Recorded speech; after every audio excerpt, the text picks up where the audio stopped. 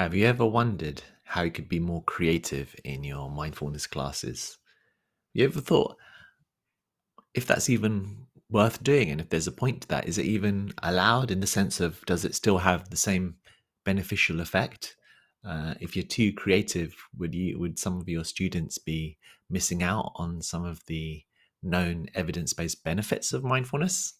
That's some of the things that we're going to be exploring about, and also how to be more creative within our classes. My name is Shamash Aladina. This is the Teach Mindfulness podcast, and we're talking all about creativity today. Now, creativity happens to be one of my values. I really enjoy being creative and doing things in a creative way.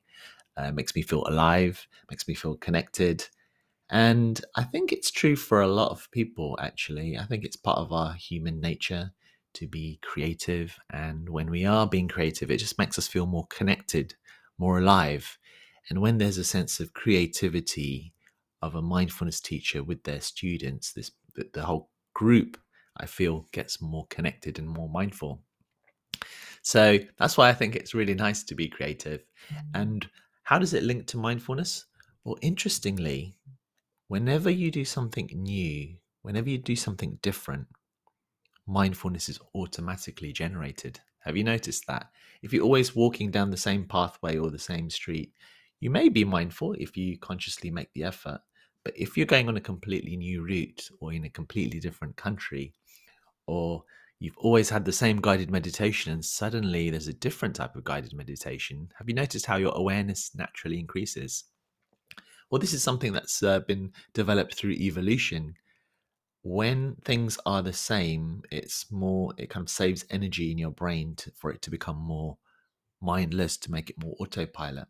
Because if there's no dangers there, there's nothing different happening. But whenever something new or different happens, imagine if you heard suddenly a weird sound in the background or something, you'd suddenly notice it. It's something different. Your mindfulness rises. So if you have been teaching mindfulness for a while, or you're getting into teaching mindfulness and you want to help to engage your students, think about how you could guide your meditations or your classes or your sessions a little bit differently. Now, let me explain why this is important and how to do this. So, I've talked in an earlier episode about the four skills of mindfulness, and these four skills have been clearly defined through research in a model called the psychological flexibility model, or the ACT model. And so there's thousands of studies. It's well respected, everything from the National Health Service here in the UK to the World Health Organization on the global stage, and many, many different organizations all over the world. They very much trust the quality of this research.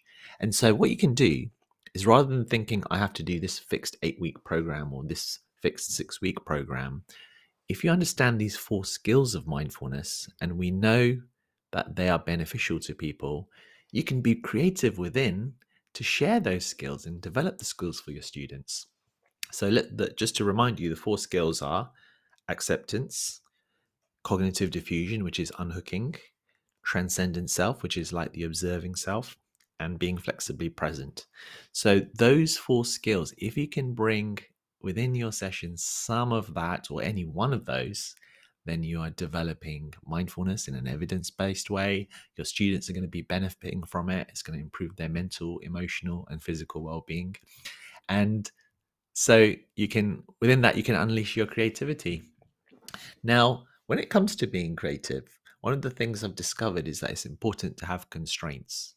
So, for example, I have a daily mindfulness class that I run, the Daily Mindfulness Club, and I know that it's always going to start at a certain time and finish at a certain time, from 7:30 to 8 a.m. And I know that there's quite often going to be some quiet time, so that's another little constraint there. And I know that I'm going to be guiding it. And so within those constraints, different things can be done. Sometimes we have music, sometimes we have the sounds of nature, sometimes somebody else may guide the exercise.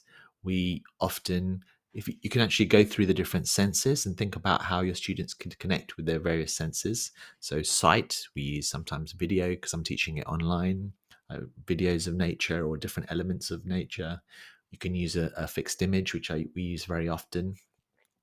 Sounds, I've already mentioned about music and about nature sounds or silence as well.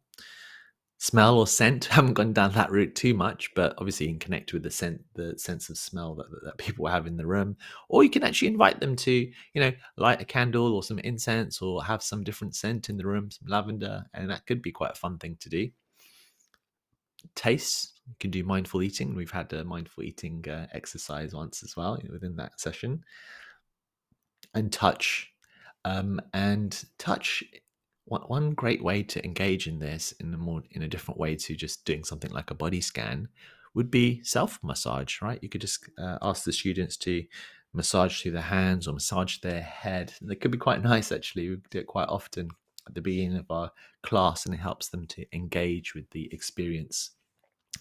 We also do things like mindful movement, so it's even going beyond the senses in the sense of kinesthetic movement in the body and bringing awareness that way.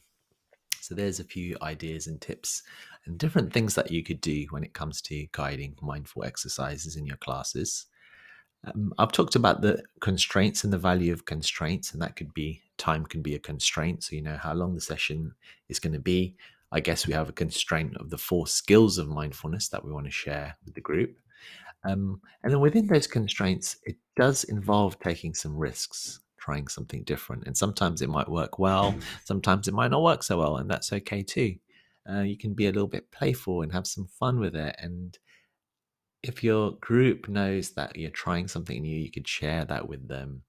And your intention is to help them to be more mindful and present, then within that I think they would feel safe because you've shared that with them, and then you can try some different things, maybe some small little fun activities or ideas.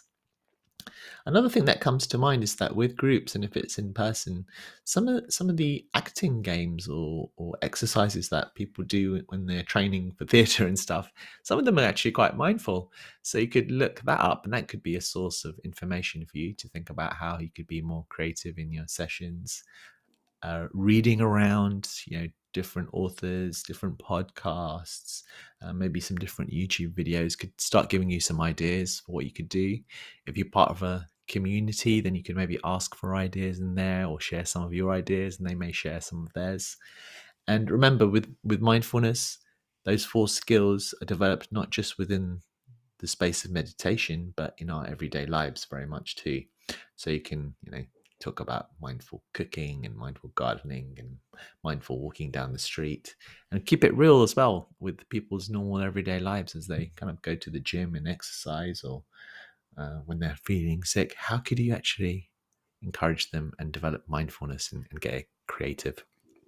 And then you can take it even to the next level by once your students get more experience, like how could they contribute to the class? Maybe they want to do something that brings some creativity. So it's not all coming from you. It's even more powerful if it's a shared creative experience where you're creating something new and different together.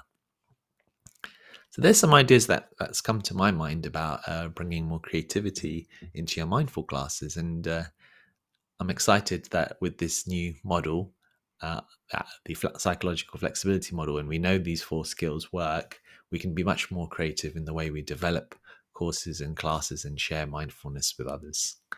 Well, thanks a lot for listening today. Next episode is going to be about how do we bring values into mindfulness classes. I'm going to talk about the power of doing meaningful things, or the power of helping your students to find out what's meaningful for them and how that links to mindfulness.